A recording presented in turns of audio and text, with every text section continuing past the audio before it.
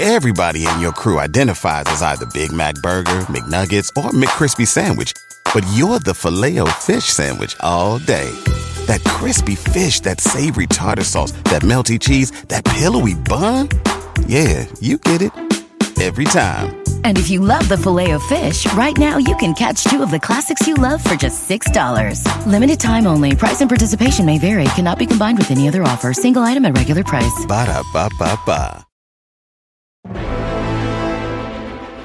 Welcome to the Unknown History Podcast. I'm your host, Giles Milton, author of Checkmate in Berlin. This is episode 92, titled The Colonel Who Went to War.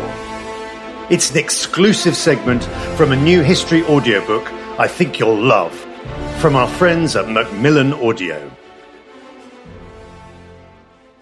There have been many neglected heroes and heroines from history, but few are as colourful, dynamic and outlandish as Colonel Frank Howling Mad Howley. He was the man destined to run the American sector of four-power Berlin after the Second World War. He was also a man destined to launch a ferocious one-man war against Stalin and the Soviet Union. To the Soviets, it was Howley and Howley alone who fired the starting gun for the Cold War.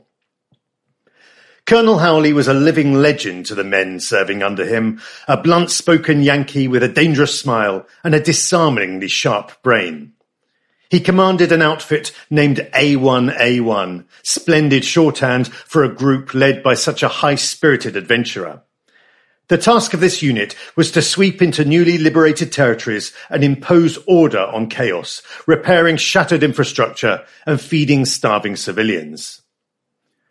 Colonel Howley had won his spurs in the chaotic aftermath of the D-Day landings of June 1944. Appointed to run the wrecked port of Cherbourg, he swung into town like a benevolent dictator, abolishing the kangaroo courts that were dealing out rough justice to collaborators and ruling over his new fiefdom with a rod of iron. His second big job had been to organise the feeding of 5 million hungry Parisians after the city's liberation in August 1944. He knew how to get things done. No bureaucracy, no red tape, no rules, unless they were his own. His success earned him plaudits from far and wide, not to mention the Legion of Merit, the Croix de Guerre, and the Légion d'Honneur. Howley may have played the cowboy, but he cared deeply about people's welfare. His team was still running food supplies into the French capital in the autumn of 1944 when he was paid a visit by the American commander, Brigadier General Julius Holmes, at his offices at 7 Place Vendôme in Paris. Their conversation was perfunctory but purposeful. "Frank," Holmes asked, "how would you like to go to Berlin?" "Fine," Howley said. "The job's done here and I'd like to stay on the main line east. Berlin sounds good to me." This brief exchange was all it took for him to land one of the biggest jobs in the post-war world. He certainly had the required levels of dynamism. He was a curious mixture of firebrand and intellectual, a man always on the alert, like a very large, trim eagle ready to swoop if necessary. In the years before the war, he'd excelled as an All-American football player. He was known as Golden Toe. His sporting prowess had come to an untimely end when he crashed his motorcycle at reckless speed and broke his back and pelvis. He was fortunate to make a full recovery. Now he was to lead the American contingent of the joint British-American military government for Berlin, whose task was to run the western sectors of the divided German capital.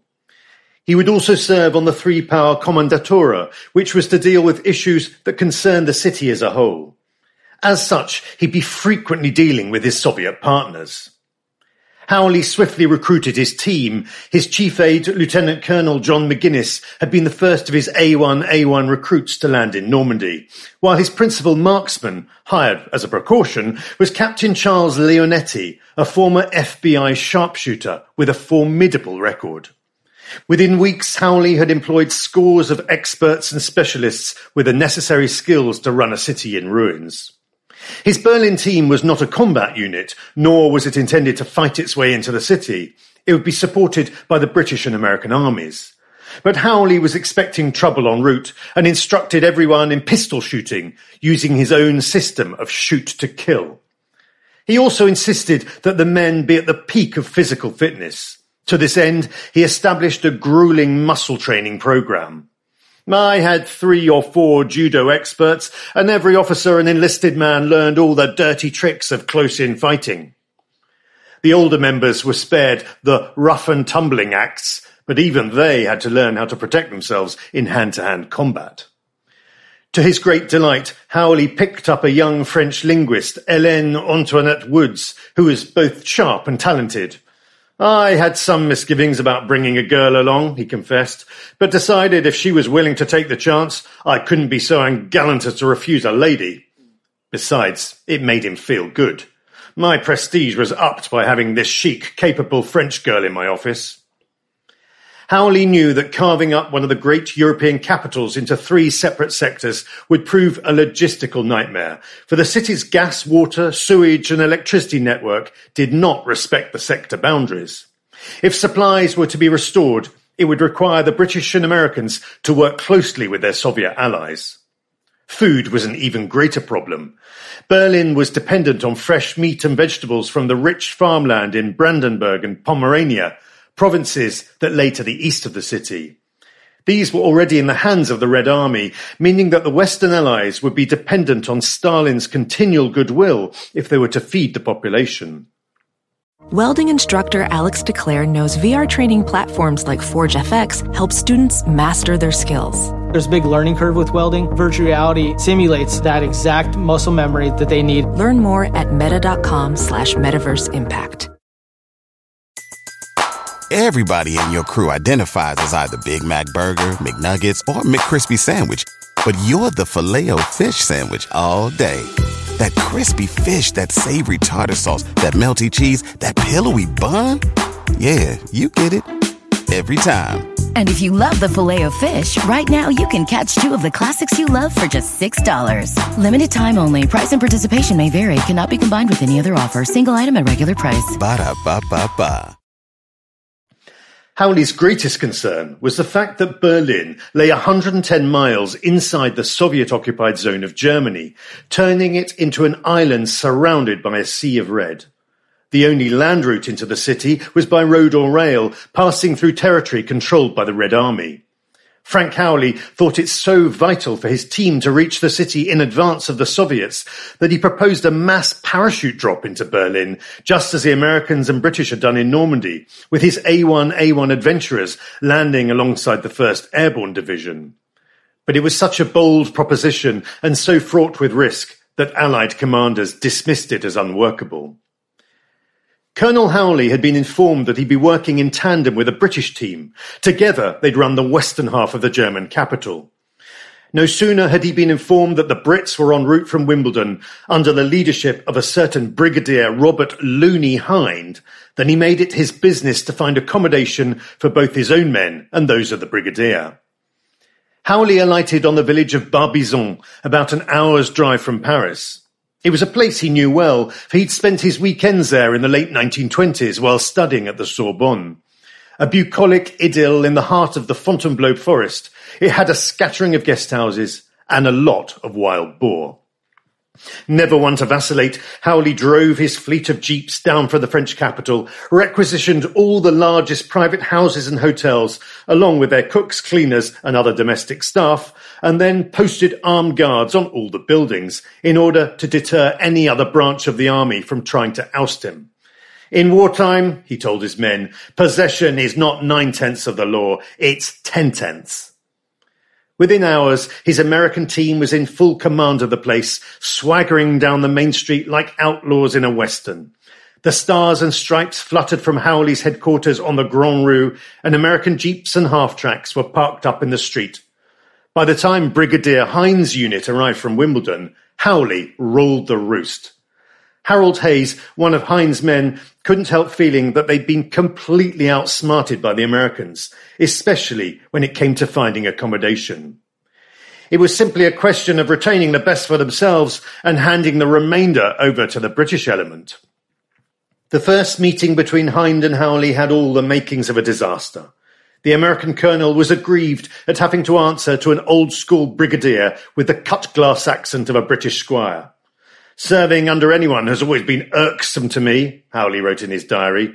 Having been given a choice, I'd never have served under a British officer. He was also infuriated at not having been promoted to a rank similar to Hines. I was only a colonel, representing the most powerful nation in the world. It was a humiliation that rankled. Brigadier Hind was no more convinced about having an American deputy. Americans had no subtlety, no sense of finesse. They ate jam for breakfast and left their buttons unpolished. Worse still, they had no staying power. Little wonder that it was the British, not the Americans, who'd acquired an empire. If the omens were bad, the meeting itself proved a revelation. When the two men came face to face, there was an instant attraction that was to develop into a deep friendship. Hind had a profound admiration for Howley's bravado, while Howley was won over by the brigadier's intense energy.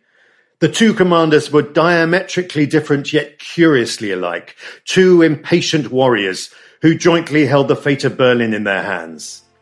For the next 4 years, they were to play a vital role in everything that was to happen in Berlin, for better and for worse.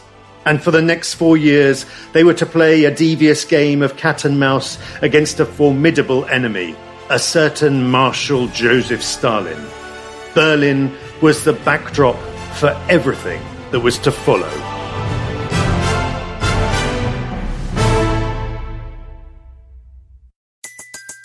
Everybody in your crew identifies as either Big Mac Burger, McNuggets, or McCrispy Sandwich. But you're the Filet-O-Fish Sandwich all day.